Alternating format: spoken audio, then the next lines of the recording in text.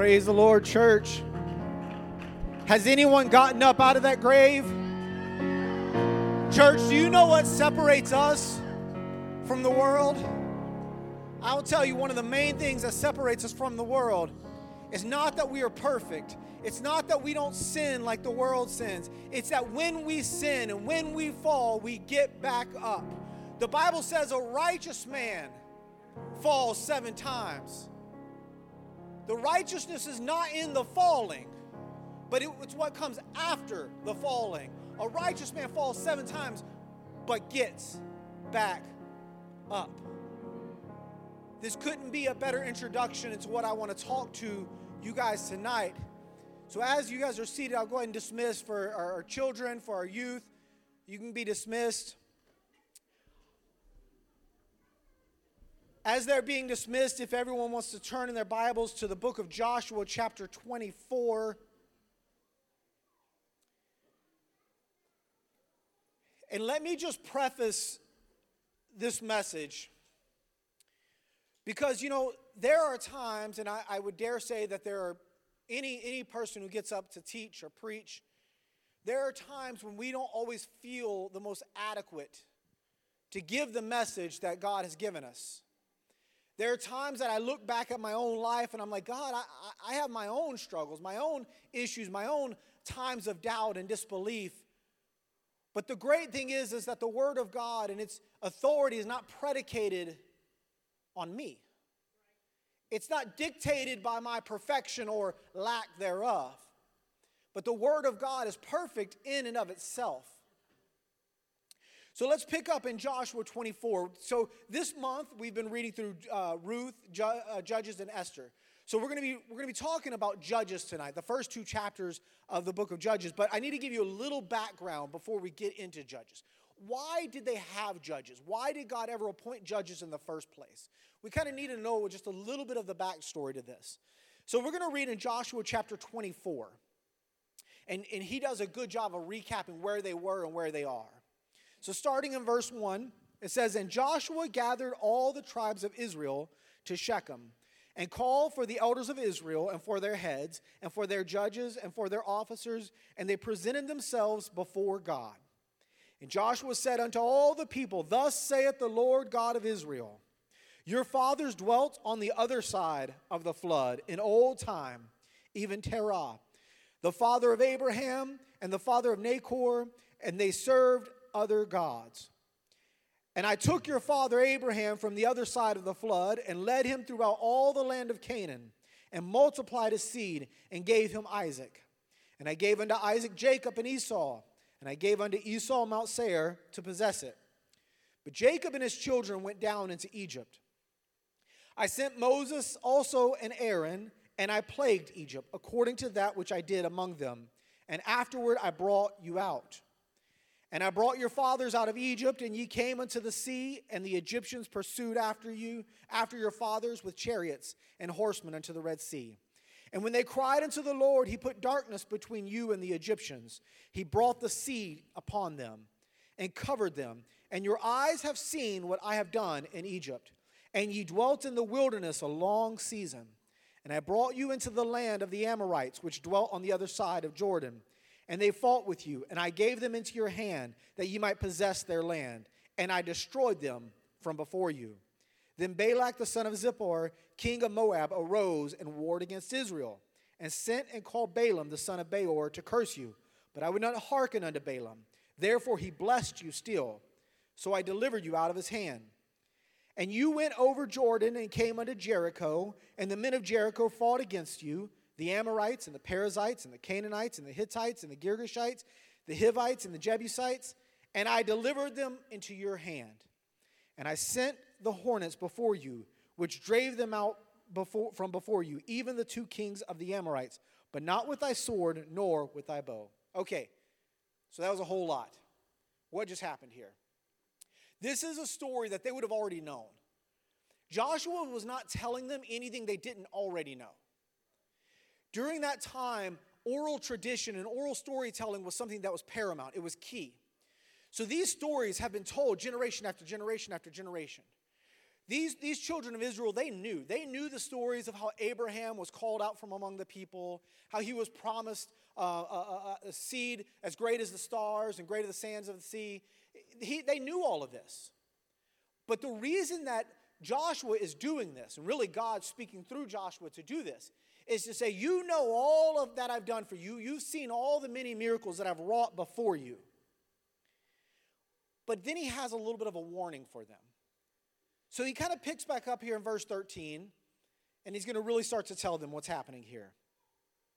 And I have given you a land for which ye did not labor, and cities which ye built not, and ye dwell in them, of the vineyards and olive yards which ye planted, and do not eat. Now therefore fear the Lord, and serve him in sincerity and in truth, and put away the gods which your father served on the other side of the flood, and in Egypt, and serve ye the Lord. And if it seem evil unto you to serve the Lord, choose you this day whom you will serve, whether the gods which your fathers served that were on the other side of the flood, or the gods of the Amorites in whose land ye dwell. But as for me and my house, we will serve the Lord. Pause. We've read that verse so many times in church. As for me and my house, we will serve the Lord. While Joshua was making a declaration about his being sold out to God, he was really letting the people know, listen, you can't have it both ways. You can't say that you are children of God, that you are called out by God, and yet you are doing what your fathers did before you in Egypt, and that is to take the false idols of the world and try to mix it into the religion that God has called you to. You can't have it both ways. Choose you this day. He's saying you need to make up in your mind what you're going to actually do. Are you going to really serve God? Are you really going to live for him? Or are you going to live a life of continued compromise? So now the people hearing this, they heard all the miracles, they heard all the things, they've just been delivered from all these battles, so they respond how most of us would likely respond. Verse 16, and the people answered and said, God forbid that we should forsake the Lord to serve other gods. For the Lord our God, he it is that brought us up and our fathers out of the land of Egypt, and from the house of bondage, and which did those great signs in our sights, and preserved us in all the way wherein we went, and among all the people through whom we passed. They're like, yeah, God forbid that we would do that stuff. Of course we're going to serve God, because he did all these miracles for us. You see, the book of Hebrews tells us that the Old Testament is a type and shadow of what is to come. The Old Testament is often a physical fulfillment of what is talked about and mentioned as in the spiritual context in the New Testament. So this opening line that I read in verse 13 where it says, and I have given you a land for which you did not labor, cities which you built not, and dwelled in them, of the vineyards and olive yards which you planted, you eat of, right? This is so powerful because it points to what Jesus would say when he told his disciples that he was going to prepare a place for them. Now, this place had little to nothing to do with physical mansions, but he was saying that he was going to make a way for man to be with him in eternity. In other words, man was incapable of preparing the place because of their sins. Just like the children of Israel had continued to make mistake after mistake, they were physically incapable of doing the things that needed to be done. They could not bring the plagues on Egypt to have themselves delivered. They could not have parted the Red Sea. They could not have caused that Red Sea to then crush the Egyptians that were pursuing after them. They could not have done those things on their own, but God did it on their behalf. Just like for us, we cannot prepare a place for us to go to. God had to do that. Now, I find it also kind of interesting that it not only mentions the land and the cities, but then it goes on to mention the olives, that I also given you olives of the olive yard that you eat of. Olives, especially within the New Testament, the oil of olives was what was used often for anointing, right? So God was saying, not only have I prepared a place for you, but I provided an anointing for you as well. Now, when Joshua, so Jesus would give them a promise that for which they did not labor. But the second major theme that is being referenced here is the fact that this promised land that they were given would only be attained after the people were delivered from Egypt. We know that Egypt represents the spiritual bondage of sin. The children of God could not inherit the promise as long as they were slaves to their sin. So this simply takes me to my title, The Slippery Slope of Sin. The slippery slope of sin. You see, when Joshua throws down the gauntlet by saying, "Choose you this day who you will serve," we read that the people responded, and the people answered and said, "God forbid that we should forsake the Lord to serve other gods. For the Lord our God, He it is that brought us up." See, they recognized in their statement that it was God that brought them up and our fathers out of the land of Egypt, from the house of bondage, and which did those great signs in our sight, and preserved us in all the way wherein we went, and among the people through whom we passed. But Joshua knows the history of Israel. He knows their constant struggle of always going back into their sinful ways. So he doesn't just let their statement lay how it is. In verse 19, listen what he then responds by saying, "And Joshua said unto the people, Ye cannot serve the Lord, for He is a holy God, and He is a jealous God. He will not forgive your transgressions nor your sins if ye forsake the Lord and serve strange gods. Then He will turn and do you hurt and consume you, after that He hath done you good."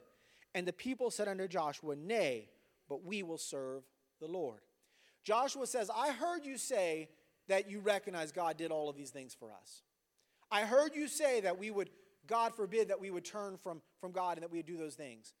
But Joshua says, listen, if you decide after this warning, if you decide to still perverse your faith and turn back to the other gods, to turn back to strange gods, and decide to follow after them, then do not be surprised when God forsakes you, when God leaves you in that sin. I'm going somewhere with this. Just stay with me. Now let's turn over to Judges. Judges chapter 1. And I'm going to skip around just a little bit because for the sake of time, I don't want to read all of these verses. But let's start in verse 1 of chapter 1. So we saw Joshua throw down this gauntlet. We heard Joshua's warning. And now we start off this story in Judges with the death of Joshua. Now after the death of Joshua, it came to pass that the children of Israel asked the Lord, saying, Who shall go up for us against the Canaanites first, to fight against them? And the Lord said, Judah shall go up. Now let me say this. Judah here is not talking about the man Judah. That man has been long dead and gone. We're talking about the tribe of Judah. So when you hear these references to names, they're referring to their tribe. Judah shall go up. Behold, I have delivered the land into his hand. Now, why did God appoint Judah and not one of the other tribes? Now, I could give you a couple theories, but let me simply say this. God knows the end from the beginning, and just as important, He also knows the heart of man. And we'll see in just a minute why God chose Judah. Verse 17 says, And Judah went with Simeon his brother, and they slew the Canaanites that inhabited Zephath, and utterly destroyed it. And the name of the city was called Hormah. And Judah took Gaza with the coast thereof, and Askelon with the coast thereof, and Ekron with the coast thereof. And the Lord was with Judah, and He drave out the inhabitants of the mountain, but could not drive out the inhabitants of the valley, because they had chariots of iron. And they gave Hebron unto Caleb, as Moses said, and he expelled thence the 3 sons of Anak. The children of Israel knew. If you go back and read a lot of Joshua and even further back than that, the children of Israel knew when they were to take a city, they were not to leave any inhabitants of that city. Because what happened over and over and over again is when they left inhabitants behind, they ended up compromising and starting to follow after the false idols and the false gods of the people around them. So they had been instructed time after time. They knew that when God told them to go and take a city, they were to drive out all of the heathen, if you will, all of the world from that city and take it as the promise that God had given them. And we see Judah does this. He is, and here's a key word, obedient. He is obedient to what he is told to do. They were not to adopt their false gods. They were to serve God alone and not cohabitate with the world. Let me make it a little more plain. They were told by Joshua to choose God or the world. You cannot live for God without driving out the world. Judah was obedient, but unfortunately, most of the other tribes were not. Verse 21 of chapter 1. I'm not going to read all of them. I'm going to read little bits of these just to kind of paint a picture. It says, and the children of Benjamin did not drive out the Jebusites. Verse 27, neither did Manasseh drive out the inhabitants of Beth-shean, nor the inhabitants of Ibleam and her towns, nor the inhabitants of Megiddo and her towns, but the Canaanites would dwell in that land. Verse 28, and it came to pass when Israel was strong that they put the Canaanites to tribute and did not utterly drive them out. These are the same people that promised Joshua. They told Joshua, with all sincerity, at least it seemed, that they would be obedient to God's command. But instead, they decided to compromise. They decided to alter God's plan for what seemed better or seemed right to them. They wanted the benefits of the promise without the sacrifice of driving out the world. Or you could say that they wanted religion without relationship. Does this sound familiar?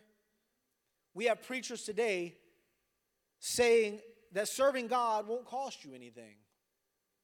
I actually heard, I could not believe I actually heard this, and I actually heard this from more than one person. I heard a preacher say that Jesus did not die for our sins. That he did die on a cross, but he was murdered there, and that he didn't actually have to die for our sins. That wasn't necessary. Why? I also heard another preacher say that if Jesus was alive today, that he would be an ally to the LGBTQ community, and that he would support same-sex marriage. He would support all these different things that the Bible very clearly says is wrong. Why? Because the world, and many who profess to be Christians, they want religion, but they don't want true relationship with God. They want the promises of God, but they don't want to sacrifice anything in return. But what I want you to see, what Judah did here, was he was obedient. Church, sometimes in our walk with God, we don't always understand why God is asking us to do something. We don't always understand why God is asking us to break off a relationship with someone. We don't always understand why God is saying, no, that's not the right door for you to walk through. And it's very frustrating in our flesh because we think we know, God, that's the perfect solution. That'll fix all my problems if I do X, Y, or Z. And God is saying, no, just be obedient. But instead, we decide that we can compromise. We can say, okay, God, I'll do all this stuff over here, but I'm still going to make my own choices because I know what's right. I know what I can do to fix this problem. We all do it at moments in our lives. I wish I had time to tell you about all of the other crazy teachings that I've been hearing about lately. And sometimes when I am preparing for a message, I'll get on YouTube and I'll just start looking at the craziness that's out there, just to get a sense of what this world is teaching in churches. And it breaks my heart because the church of God should be a church that's united, not a church divided. But instead, we divide ourselves because we alter the Word of God. Jesus didn't just said that Jesus didn't actually die for our sins, according to some. This is the result of mixing the world's idea of morality with God's absolute holiness. But I digress. Let's go on to chapter 2, because I could stay just on that one thing for the rest of the night. Now, as you get into chapter 2, it can seem a little confusing at first if you don't understand the writing style being used here. In chapter 1, we open with the death of Joshua. But in verses 7 through 8 of chapter 2, we see Joshua's death recorded again. We see this exact same type of thing happen in Genesis chapter 2 and also in Revelation chapter 12. The reason that this is done is because the writer is about to focus on a very specific detail that requires a little bit of context or a little bit of backstory. So, for example, in Genesis chapter 2, we see the account of man being created again. Man wasn't created a second time, but God is telling a very specific story starting with the creation of man so that he can then explain further the purpose of man.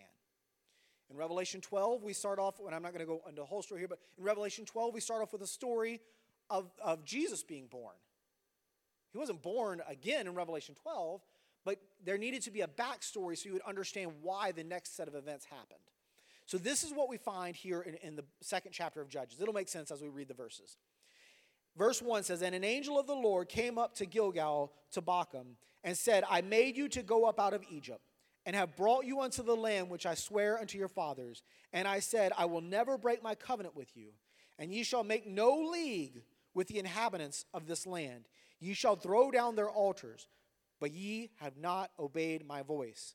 Why have you done this?" See, first it was Joshua speaking on behalf of God. They refused to listen to Joshua, so now an angel of the Lord, most would call a theophany, meaning a physical representation of God, comes down and speaks directly to them. And he asks them, why? Why have you done this?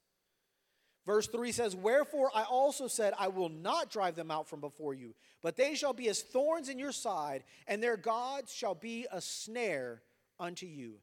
And it came to pass when the angel of the Lord spake these words unto all the children of Israel, that the people lifted up their voices and wept." What happens when you don't drive out the world? What happens when you continue to allow the world and God to try to coexist within your life is that the world and the false idols of this world become a trap for you. And you often don't even realize that you are again and again and again falling into that trap over and over and over again. And this is what happened to Israel. If you read throughout much of Israel's history, why they kept cycling back through the same sins, it's because they never fully got rid of the world. They never got rid of the idols and the false worship and the false gods. And so those false gods continually were a trap for them. They continually kept falling back into that over and over and over again. The generation that observed the miracles were able to hold on to those memories despite the presence of the enemy. So let's look at verse 7 now. It says, "And the people served the Lord all the days of Joshua, and all the days of the elders that outlived Joshua, who had seen all the great works of the Lord that he did for Israel. And Joshua the son of Nun, the servant of the Lord, died, being 110 years old. And they buried him in the border of his inheritance in Timnathheres, in the mount of Ephraim, on the north side of the hill Gesh." So, he didn't die again, but there's a very important reason why this is mentioned. What the writer here is wanting us to know is that the generation that was alive with Joshua, the ones who physically saw the miracles of God, were able to hold on just enough to keep serving God, right? They were able to hold on because they had witnessed the miracles, despite the presence of the enemy. But you see, the slippery slope of sin is one that is insidious. Insidious here just simply means sneaky. It creeps up on you sometimes. Sometimes you don't recognize that it's happening until it's a little too late. What I mean is that there are times that we make a bad decision, but we don't always see the consequence of that bad decision right away. And because of this, we begin to think that maybe our choices really weren't that bad after all. Have you ever done that? Have you ever made a poor choice and there were no real consequences, so you're like, well, I guess it really wasn't that bad. I mean, nothing happened, so I could probably do that again. It's not a big deal. Nothing happened. And then you make it again and again, and to the point where you're numb and you no longer even recognize it as a bad decision. And then you make an even worse decision and a worse decision. Even worse, we begin to justify our poor choices, and we then model this life of compromise to our children. Let that sink in for a moment. When we live a life of compromise, but we've at least seen God do all these things in our lives. We've seen God do all of this stuff. But for whatever reason, we have something in the world that we refuse to drive out. Then we begin to live a life of compromise. Unbeknowingly, we model that life of compromise for our children who haven't seen God do all of those things yet, who haven't seen God intervene in the way that we saw him intervene within our life. And this is where we get to verse 10. And also all that generation were gathered unto their fathers, and there arose another generation after them, which knew not the Lord, nor yet the works which he had done for Israel. And the children of Israel did evil in the sight of the Lord, and served Balaam. And they forsook the Lord God of their fathers, which brought them out of the land of Egypt, and followed other gods, of the gods of the people that were round about them, and bowed themselves unto them, and provoked the Lord unto anger. And they forsook the Lord, and served Baal and Ashtaroth. And the anger of the Lord was hot against Israel. And he delivered them into the hands of spoilers that spoiled them. And he sold them into the hands of their enemy round about, so that they could no longer stand before their enemy. Just for a moment, put yourself in this situation. You live a life of compromise, but you've seen enough miracles that you're able to at least hold on throughout your life. But you model that life of compromise for your children. Then you die.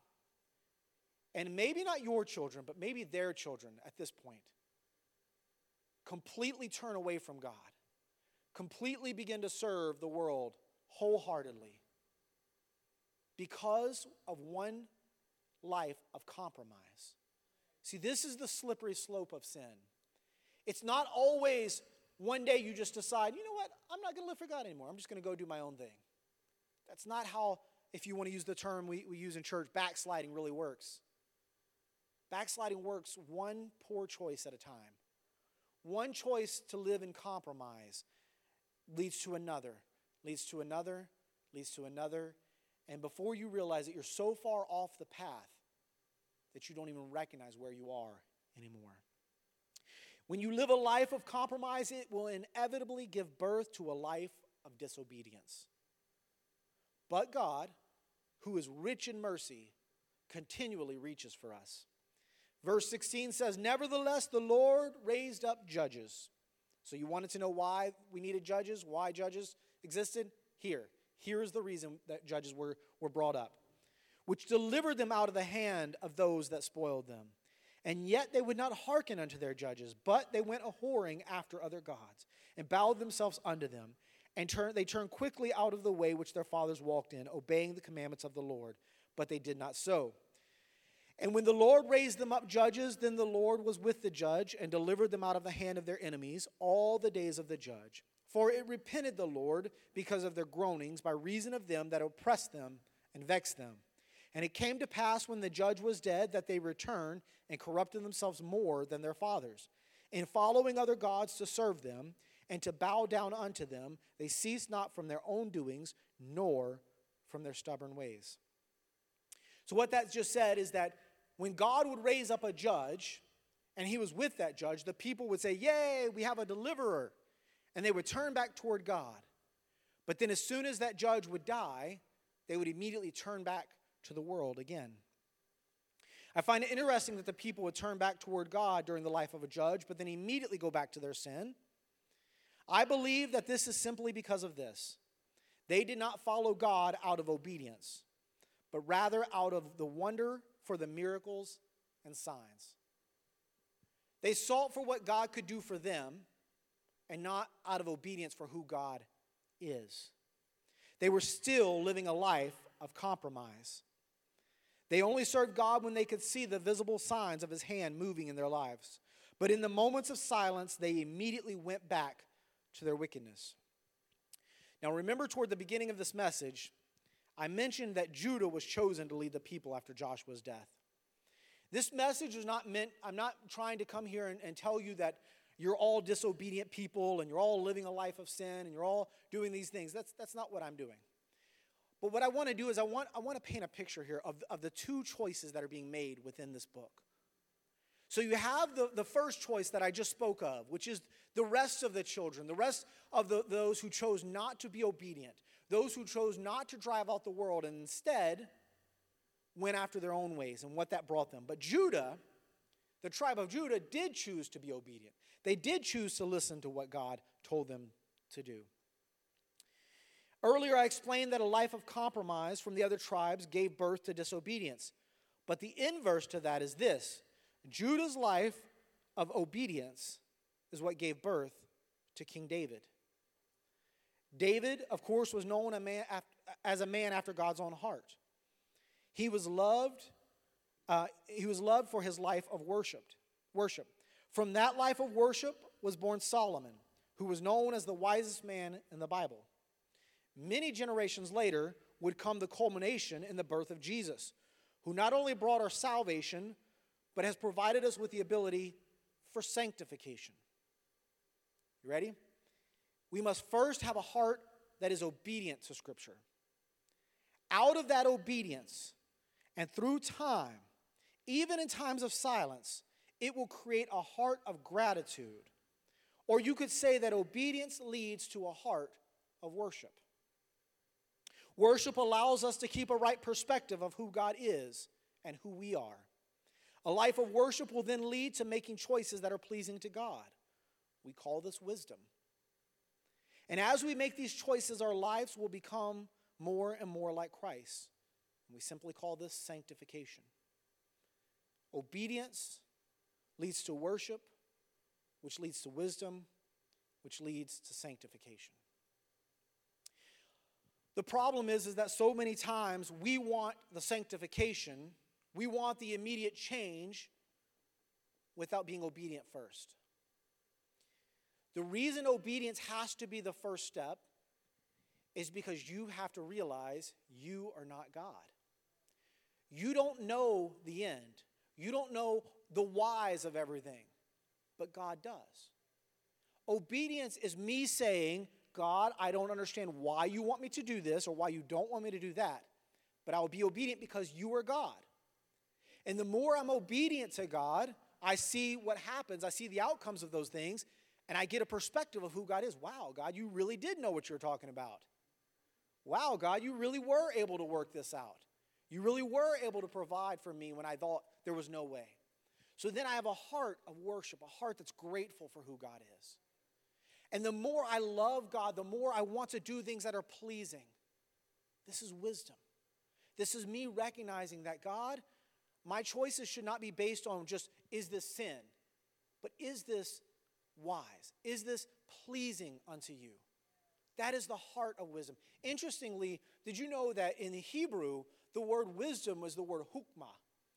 And it was more than just a smarts or a knowledge of something, but it was something that they believed that literally innervated all of life. That when you acted in a right way, you were exercising the spirit, if you will, of wisdom. It was an attribute of God that you were connecting to, allowing God to flow through you. Having wisdom is more than just choices, but being more like God himself. So in that heart of worship, we become more and more like him, which is what sanctification is all about. So tonight, I want to ask you something. Is there anything within your life, we can all stand. I know it's 7:41, we still got a few minutes, but I want to take just a few minutes for us to have a time to examine ourselves. In this spectrum, if you will, of obedience and worship and sanctification, in this kind of spectrum here, are there things in your life that you need to work on? Is there any areas within your own life that God is saying, listen, you are doing great, but there's still that one thing that you're trying to hold on to. You're trying to do it your way, and I'm trying to get you to be obedient. Because when you're obedient, you avoid the slippery slope of sin. Now, the very outset of this message, that opening song couldn't have been any better. I said that what distinguished a righteous man from the world was that he got back up. Judah, the tribe of Judah, they made their own mistakes. They sinned. David sinned a lot, right? Solomon sinned a lot. But their sin is not what defined them. Their sin, what defined them was their obedience to always turning back. David was a man after God's own heart, not because of his sin, but because he always kind of came back to God and said, God, I recognize my mistakes. I recognize that I messed up, and you are a perfect God. Help me, forgive me. So tonight, in recognizing that we need obedience, it's not you saying that, man, I'm a horrible person because I've sinned, but it is saying that, God, I want to give it all, everything, every aspect of my life. So if we could just take a few minutes and pray. Media team, if you have any music you can play softly in the background, that would be fantastic. Find a place to pray and truly examine yourself and ask, what areas do I need to be obedient in my life? Lord, I thank you for your word. I pray, oh God, examine me. Create in me, oh God, a clean heart. God, anything that is not like you, take it away, oh God, because in these times ahead, Lord, I cannot be half in and half out, oh God. In this world that is constantly jumping off the edge of the cliff of sin, oh God, I cannot stand firm on your word if I'm trying to live both in the world and in your word. Help us, oh God, to be firm in who you are. Help us, oh God, to be firm in our decision, oh God, to put away the sins of this world. Put away the things of this world, oh God. Our morality does not come from the world, from Facebook, from social media. It does not come from advocacy groups. It does not come from people or talking heads on the news. Our morality is already set, and it's absolute because it comes from you, oh God. We are called to be holy because you are holy. Your holiness is perfect in all its ways. Help us to be holy like you are holy, Jesus. Oh God, help us to have the humility, oh God, to admit our mistakes. Help us to have humility, oh God, to recognize that we are not perfect and that we all have sinned, that we all make mistakes, but we all need your grace, your forgiveness, oh God. Oh Lord, you said you were close to them that are of a broken heart and a contrite spirit, Lord. I want your presence to be close to me, oh God. Therefore, I'm asking, let me maintain a spirit of brokenness, a spirit of humility, oh God, a spirit that recognizes that I am weak without you. I am nothing without you. As Paul said, I must decrease that you might increase, oh God. Examine us. Examine us. Oh God, search our hearts.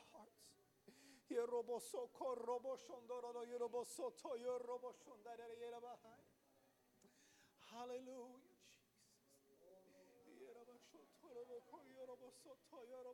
Jesus. Oh Lord.